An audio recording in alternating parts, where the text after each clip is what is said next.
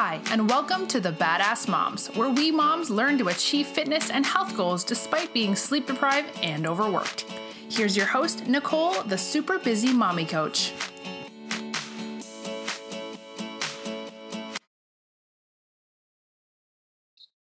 Hello, and welcome to Badass Moms, brought to you by the Holistic Therapies Directory. I'm Nicole Cruz, super busy mommy coach. Before I introduce my guest, I want to let you know that I am taking applications for one-on-one coaching. So if you're interested, the easiest way to apply is to send me a message at Super Busy Mommy Coach on Facebook or Instagram. You can also go to superbusymommycoach.com, but it's more direct to just message me. All right, today I am super excited to introduce Tyler Charlebois. I have a feeling this is going to be a multi-part, multi-episode conversation because we can just go at it for hours. Tyler is a peak performance coach specializing in helping people change their emotional and relationship habits. He's helped people from suicidal situations all the way to trying to find a good date for themselves. He helps people master their inner world so that they can have anything they want on the outside world. Tyler, thank you so much for being on the show. Welcome. I appreciate the warm welcome. That's awesome. Excited to be here. Yeah. So, let's jump in. How did you get into this world of emotional and relationship habits? Yeah. So great question. When I was as little as I can remember, literally in elementary school, I remember just like wanting to understand like the bullies and stuff in school because I was just a nice, like warm-hearted little boy. And it started from there. Realistically, I was like, what is making them do this? Like, I don't know why they're being mean. And then, I get to, grade 8 to have my first heartbreak. And I'm like, oh my God. And so I wanted to understand, my emotions there. And even like started to want to understand relationship little bit. Cause like, I thought I was going to marry her. And I didn't. Sorry to break that up. Yeah, exactly. And then I got to high school and things changed. And it was like, I started to notice this pattern that like, it was like the cool thing to be depressed, like to have depression. And I was so curious about it because I was like, these people who were telling me that they had depression or had anger management issues or what else, anxiety disorder, whatever, all these things. And I was like, what is going on here? Because they're telling me and I'm hearing it, but they sound fine. Like they're smiling as they tell me they're having a good time. So I'm like, to me, that doesn't sound like it makes sense. But I was like, okay, no big deal, carrying on with life. And then I started to get into my own relationships and I couldn't make it last longer than like 40 minutes. And I was like, what am I doing wrong here? So I was like, all right, emotions, I'm confused about them. Relationships, I'm confused about them. So I started just like looking up everything I possibly humanly could. And ironically, though I couldn't seem to keep my own relationship, and I was kind of a hothead myself then, there was something I was like uber curious. I was just curious all the time. And so I used this to understand myself and relationships. And when I started to like get like some kind of insightful answers, plus I'm just a super heart-centered person when it's like I feel for people. So I use my curiosity and my level of like caring about people to get these answers. And I started to notice some patterns, about like emotions and relationships and stuff. So I kind of became like the go-to fix-it guy, like Mr. Solution in high school. And it was for like stupid things. From like, dude, how do I talk to that girl? To, girls coming up to me like, oh, my guy's being mean. Like, what do I do? Or, oh my God, what do I say to him? He said he liked me. Like all the things, all the way down to when I noticed that people would say, oh, well, Tyler, like I'm really depressed or whatever. And I'd be talking to them and I'd see that like I could make them laugh and stuff for like long periods of time.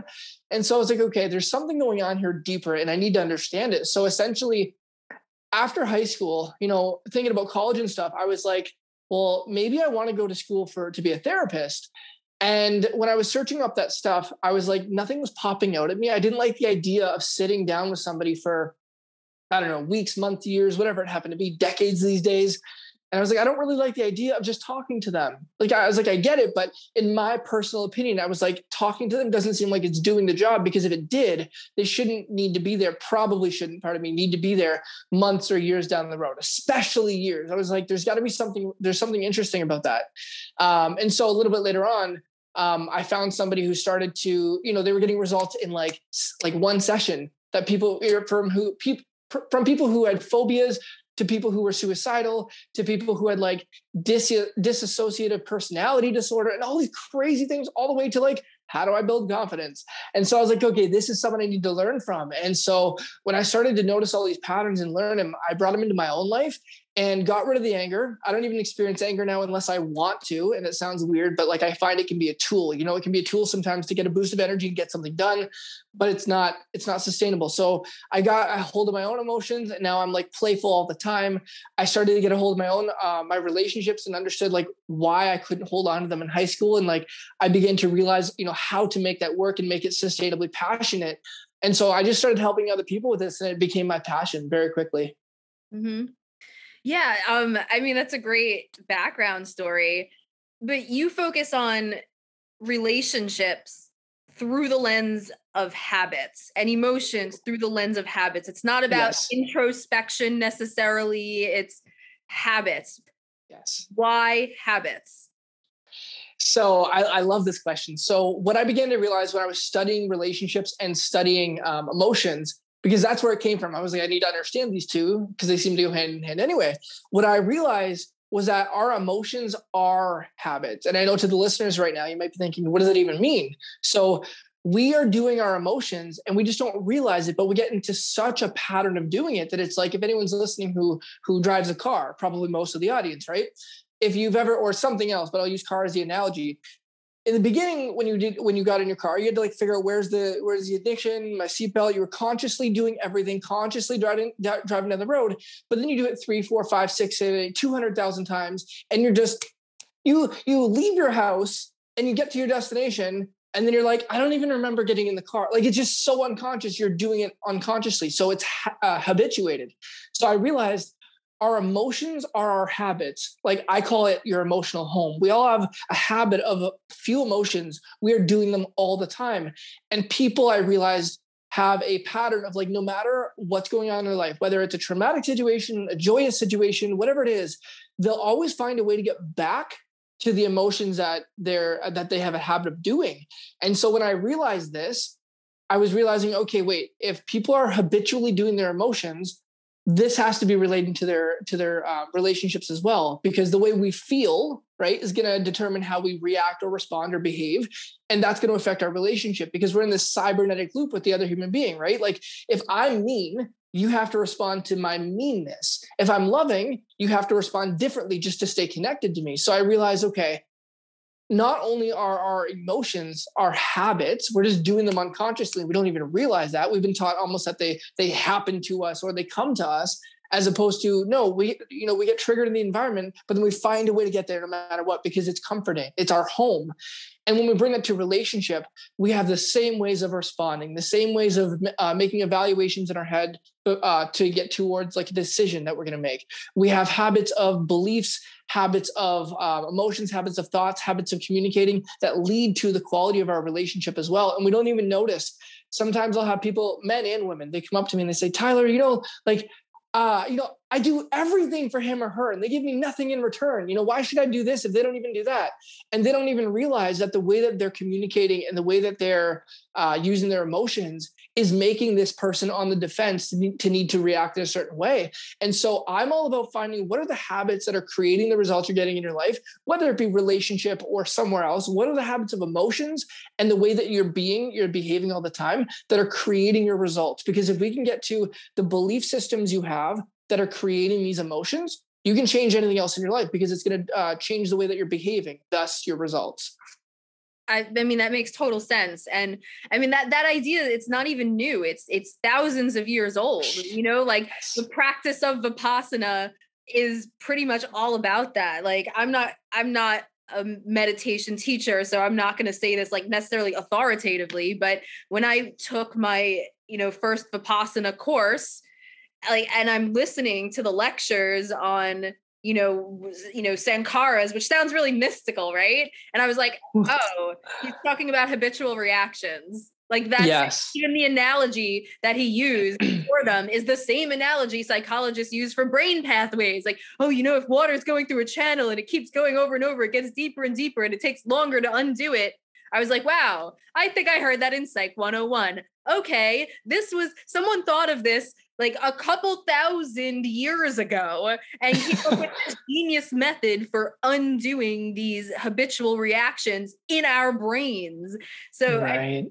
what you're saying is like 100%, like it's not intuitive to those of us who grew up in this culture, in at least the typical way people grow up in our culture. It's not intuitive at all, but it's extremely scientific, and it's not a new idea. It's stood the test of time. So like I'm 100% with you on that. And it's so important. But then, you know, it's one thing to be like, oh, I know I have this reaction, or I get triggered or whatever, and I'm like trying not to, but it keeps happening. Like I get it on an intellectual level, but I still have that internal experience. You know, I don't know how to turn that off. It's like I want to, I understand, but it's not actually it, you know, it's like my intellectual understanding and beliefs aren't really in line with my emotional reactions or whatever. So how do you actually change that so quickly? Right. So great question. So to give some context to this, because I know some listeners might be like, whoa, slow down. Like, how do I even I just getting the fact that like I'm doing my emotions? What does that even mean? So just a quick on that, and then I'll absolutely explain that too. We have to think about it in this term. Okay. So we're taught nowadays, everything's a chemical imbalance and a disorder and an illness. Those three things I hear so often, and I'm breaking people's beliefs of them as they come to work with me or my audience or whatnot. Right. So in quick terms, let's think about it this way. I said we do our emotions. I'm going to explain this in just real quick terms. So think about this for a second. Think of the amount of things around you that you could be focusing on at once. And I don't mean like just like, oh, that there's a box right there and a fridge. I mean like the level of stimulus coming into the nervous system, right? Like coming into our senses all the time. I guarantee, even if someone is in a quiet room right now, if they listen really hard, you can hear something, even if it's like the humming of your fridge. There's things that you're not. Heartbeat. Yeah, exactly. You can. So, but that's a perfect example, right? So we have 5 senses. And if we were to literally pick up all the sounds, all the, like the feeling against your skin, like if we were to pick up all the senses at the same time, all the time, while trying to maintain a conversation, we would literally go crazy. You'd be like out of your mind because there'd be too much coming in to process. So what our brain has to do is generalize, delete, and distort all of it pretty much. So yeah. I think the statistic was that there's about 2 million bits of information coming in at once. And anyone, by the way, if you want to understand more about this, go look up neuro-linguistic programming and it'll explain everything I'm about to. That's obviously one of the things I studied. But there's 2 million bits of information coming into our senses at once, okay? But because the brain would literally go banana sandwich, literally, if you were to try to process all of that, we have to delete and distort and generalize so much of it so we can even make sense of our world. So without going too scientific and even how that works, now that kind of makes a little bit of sense, I'll tell you, we all have patterns of focus, okay? We have patterns of focus on what's in our control or what's out of our control, the past, the present, or the future, what we have or what's missing. And so if you think about this, all these things are happening at once, right? All of these senses are being, all these different things are coming into our senses at once. And we have to distort, delete, and generalize all of it to make sense of our world. Well, we all have patterns of what we're deleting, distorting, and generalizing. That's where the pattern of like, okay, you focus on the past, the present, the problem, the solution. Like, what's your pattern of focus? With that being said, focus equals feeling. Like if you focus on something long enough, like if you focus on a memory, you focus on something that might happen in the future, you focus on something bad that happened a couple minutes ago, right?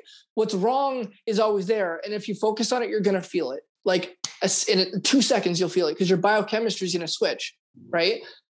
But so is what's right. What's right's always available as well. What's right, what's good, what's happy, what's positive in nature. You could have just been in a car accident and have a big ass bruise on your leg. Like that's like a mini example. You could have like a big trauma on your leg, but if your pattern of focus is to focus on, okay, well, like, what can I do right now to help myself or help other people? And you don't focus on like the pain of it, you will literally experience something different than pain because you can only feel what you're focused on. Like physiologically, your nervous system can only process and bring up to the brain what you decide to stop deleting, stop generalizing, and stop distorting. So I know I said I wasn't going to go too scientific, but that was pretty scientific. So in terms of breaking the habit, okay, first you got to realize you, my friends, me, her, we're all doing our emotions. And I only told you one piece of it because I don't want to go into the whole thing right now. It's a lot, but by what we're focusing on, that's a big one.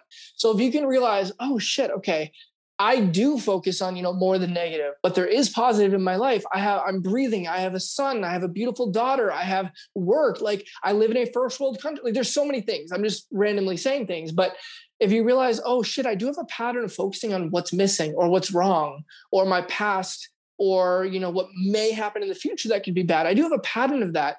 That's the first thing you got to notice. Just bring it to your conscious, right? I want to use as most grounded or watered down language as I can, because I know when I first learned this, I had to slow it down too. So if you bring what you're not even really noticing and you just make yourself aware of it, that's what unconscious to conscious means. So if you just make yourself aware, like, oh shit, okay, I see it's a pattern. Great. Now that you see it's a pattern, all you have to do, and no psychologists seem to tell you this, but I'll tell you right now, people are doing it all around the world who understand this work. You have to interrupt that pattern of focus immediately. The second you think of, I don't know, that shit, my boss, yelled at me last night, or, oh, I had a bad date yesterday. Therefore it means, I'm not worthy, or whatever it is. You had a bad date. Let's use that. You can keep focusing on the bad date, or you can, a second you go to it, you can just stop focusing on it right away and just actually find something in your brain. Okay. Like I want to remember a better memory. And then you stack that one memory after another, after another, after another. And then it's not going to stop it right away. But the next time you think about that bad date, right? Then again, you stop it and you think of other things. Eventually what your brain is doing, because we're always making neuro connections, right? Which means connections in the brain. And this is how we attach things, right? So for example, you learned that the word love, we all have an association to what the word love means to us, right? I say love and you don't think, oh, I hate that. No, you think like, oh, like the cute and the fuzzies and stuff. So we have an automatic association to the word love, right? Your brain does the same thing in terms of thoughts and feelings and shit like that. So I know I'm so professional with my language, but you think about it. So now you think about the date. And when you have consciously been like, oh, bad day. Oh no. Okay. This good memory, this good memory, this good memory, this good memory. And you stack that. Eventually, if you do it 4 or 5 times, your brain is going to start to, it'll go to that date and it'll automatically go the other way because you're creating a new neural connection, right? Like if I were to do this, I'll use this as another metaphor, right? So if I started doing this and the entire time I spoke to you, Nicole, the entire time I spoke to you, by the way, for anyone who's listening on the podcast, I'm moving my finger up and down. So if I were to do this the entire time that we were on this podcast, which would probably be like 6 hours if we kept the rate going, right? And I just didn't stop. And I kept going. I'm not kidding you because of how the nervous system works and how the body works. When I just, put my hand down or whatever, it would eventually just start doing that by itself. It would, because it's so conditioned. Every time you do this, a neural pathway has been created. So the more you do that, the thicker it gets, and it becomes like a highway versus just like a dirt road. So your brain goes there way easier because it's a pattern. So what you need to do, realize you're doing it. The second that you do it, you go, oh shit. And then you do anything else, but you got to consciously notice it and then break the pattern. So let's pretend I was doing this and I wanted to stop it and do this one. Not that you would do that, but just for the point, if I was like this, I can't just like consciously be like, no, and stop, because eventually just stop. You have to catch it and do something else to create a new neural pathway. So you're breaking the neural pathway and creating a new one. So you can do this very, very quickly. Like I know to get rid of a phobia of spiders, there's more into this one, to phobias, but it's the same thing. I had a phobia of spiders. So anytime I'd see a spider, my body would have an automatic association of like, holy shit. But now when I see them, it's neutral because I broke the pattern of association in a little bit different, but a similar way I was just explaining. You consciously get it and you redirect it. And now when I look at spiders, it's not like, oh, that's so cute. No, they're still disgusting, but now it's neutral. I don't have that like crazy reaction. So you break your emotional or relationship patterns by consciously realizing, oh, that's the pattern I keep doing. This is not me. It's not a diagnosis or an illness or a disorder or a chemical imbalance. I'm sure there's other labels I'm missing. It's a pattern that I'm doing with my focus. I'm focusing on something. Second, you notice the pattern, you focus on it, go somewhere else. Go somewhere else. And eventually you'll just go that place automatically because your brain knows that that's where you got to go after having this thought. Like, it's like sometimes I swear talking to you, it's like, am I talking to myself?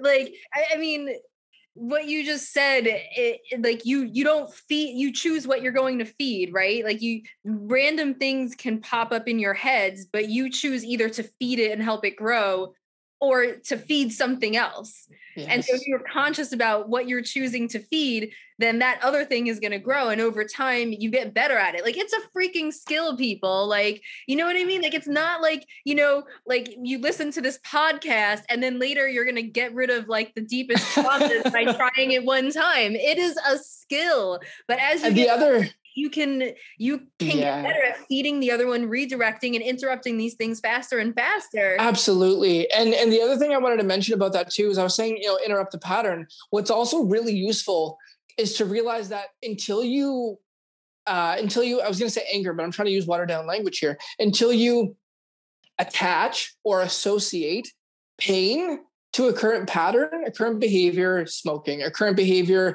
yelling at your kids, a current behavior, attracting bad dates. Because yes, that is a pattern. Mm-hmm. Excuse me. So if you notice that, you can't just try to break the pattern and redirect it. You can do that with thoughts. That's a thought one. You don't need to attach pain to it right away. You don't need to attach pain and switch the thoughts. You can just redirect. In terms of the actual habits of like emotion and behaviors, the reason we keep doing them is because they're fulfilling us. They're meeting needs. Even if the results are destructive, they're meeting our needs, our survival needs. That's why we keep doing it.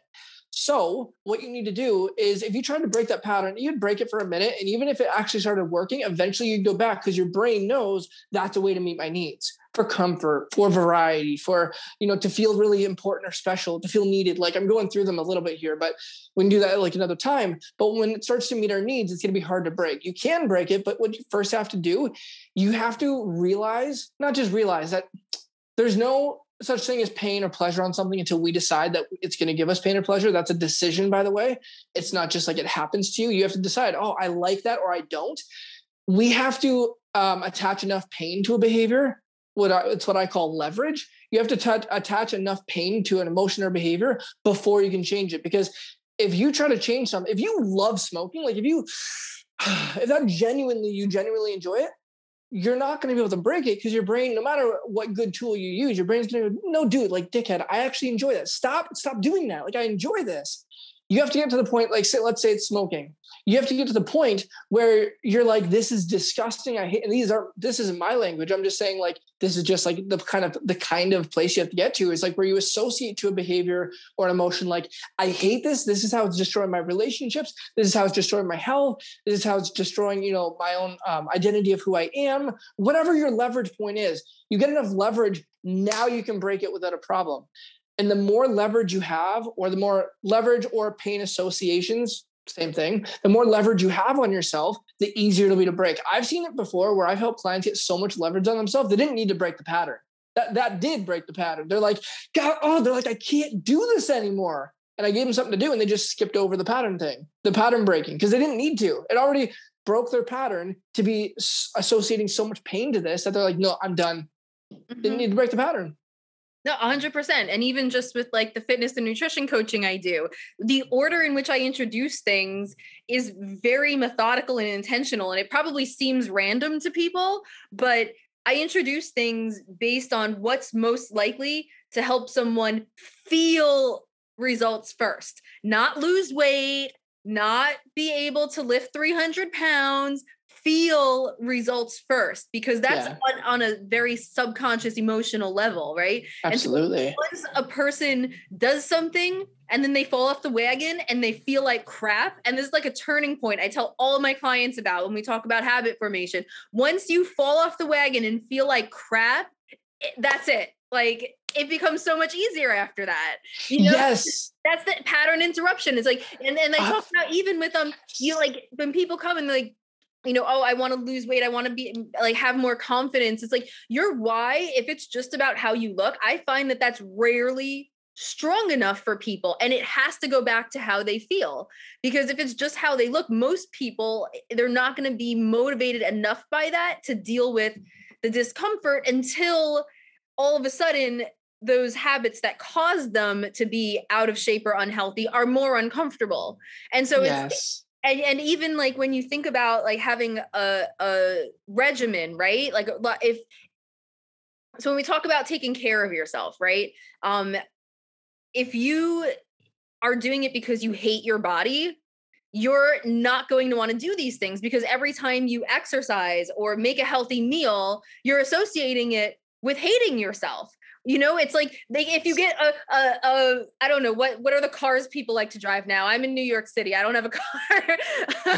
Like, you know, if you have your, I don't know, Corvette, that's like I feel like that's like a 1990s kind of car to be cool. Whatever. If you have 10 years ago, BMW, that's the one people like. BMW. All right. So if you have a BMW, you're going to be like, oh my God, I want to wash my BMW. Oh my God, I have to take it for like an oil change at like 2,999 miles and all this stuff. I got to get it detailed. If you have a hoopty, you're like, crap, I got to fix this thing again. I'm not going to wash that thing. Forget it. It's like, it's a whole different experience you have based on how you see it. And so everything you're saying resonates so much because it is absolutely integral. Even though we have totally different work, it's absolutely integral to 1,000%. And you know why? Because all change, no matter what you're doing, this is why I tell people I'm performance coach. Like, performance just means essentially whatever your habits are that are getting in the way of your quality of life, whether your relationship, whether you can't even stand yourself because you annoy yourself with how you feel all the time, or your body. Like, I won't even lie, I know barely anything about health and fitness. I have a coach for that myself. But what I do know is if you came to me, I could help you get in better shape or at least lose weight or whatever, just by changing what you associate to eating a lot of crap. Like, just because it's all like, my work is essentially what's behind everything. Right. So that's why you can relate so much. And like this, I'm not making this about me. That's just because these are the fundamentals of change. We have to have enough pain linked to the thing we're currently doing, which is what you just talked about, like the BMW metaphor. Like, we have to have enough pain linked to something, break the pattern of what we're currently doing, and then trade it for a better thing. And as long as that is conditioned, like you do it over and over and over again until it meets your needs, you're changed. It doesn't take long. One of the examples I wanted to give your audience, and maybe you've experienced this too. I know most of us have. People always tell me, change can't happen overnight. And I laugh so hard. I'm like, you want to talk about change happening overnight that you may or may not have experienced? If you haven't, if whoever's listening to this right now, if you haven't experienced what I'm about to say, you know at least 3 to 5 people who have. That's how common this example is. That's why I love using it. To anyone listening right now, if you can hear my voice, have you had a moment where you drank so much of your favorite alcohol? You loved it so much, and you went out to a party one night and you drank way more of this particular alcohol than you ever thought you possibly could in your life, but you loved it. You're having a great night. And then that night you had an experience of like the worst volatile, like puking of your whole life. It made you feel like absolute crap. I guarantee if this hasn't happened to you, it's happened to 3 to 5 of your friends, or at least people you know in your social networks, and they do not drink that alcohol anymore. Because even the thought of it, the smell of it, the title of it was, I have JP Weiser's up there. If that happened with, like, they hear the name and they go, oh, because it's pain linked to that thing. Enough pain linked to anything. Enough pain linked to toxic men. Enough pain linked to being a dick yourself, why you can't get dates. Enough pain linked to alcohol, to, treating your body unhealthily, to, enough pain to being kind of broke, like enough pain to even, making just enough to survive. If even that becomes painful enough, you can make any amount of money you want. But to change any behavior or any result you're getting, health, relationship, emotion, let's stick to that for the moment because that's what you and I do. As long as you associate enough pain to the current thing you're doing, you can change in a effing heartbeat. I love it. You know what? Let's wrap there, but we're going to pick this up again. We're going to have another episode where we go deep into trauma, and then I'll probably need a third episode to be able to get into all the relationship and dating stuff, but we will do it, people. We absolutely will. Yes. Tyler, thank you so much for being on the show. And thank you everyone for listening to Badass Moms, again, brought to you by the Holistic Therapies Directory. If you are a holistic practitioner or if you're looking for a holistic practitioner, make sure you check out the Holistic Therapies Directory and see how they can help you get what you want. Spread the word about the wonderful work you're doing or find someone in your area who can meet your needs. And of course, make sure you check out superbusymommycoach.com. And Tyler, where can they find you? Go on Instagram at tyler.charlebois or on my Facebook as well at the same thing, Tyler Charlebois. Let's spell that out. CHARLEBOIS. Yes. My mother did not give me, or God, whoever you want to call it, did not give me an easy name. No, absolutely not. All right, awesome. So we will see you all on the next episode of Badass Moms, when we will be diving deep into trauma and victim mentality. Thank you, Tyler. You're welcome. Hi, Super Busy Mommies. Nicole Cruz here, Super Busy Mommy Coach. If you're a single mom or a mom facing hardship, it can be impossible to find uninterrupted time for a workout, let alone to prepare healthy meals, meditate, and get quality sleep.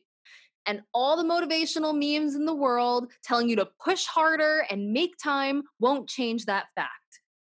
And that's where I come in. How do you reach high levels of fitness when you don't have any uninterrupted time for workouts? How do you prepare healthy meals when you're more likely to end up wearing food by the end of the day than actually eating it? And how do you practice mindfulness when you get climbed on every time you try to sit still? These are some of the questions I answer for the absolutely badass moms I work with who are stopped by nothing. Pick my brain and find out more at superbusymommycoach.com. You've been listening to Badass Moms. Join us again and get your badass on.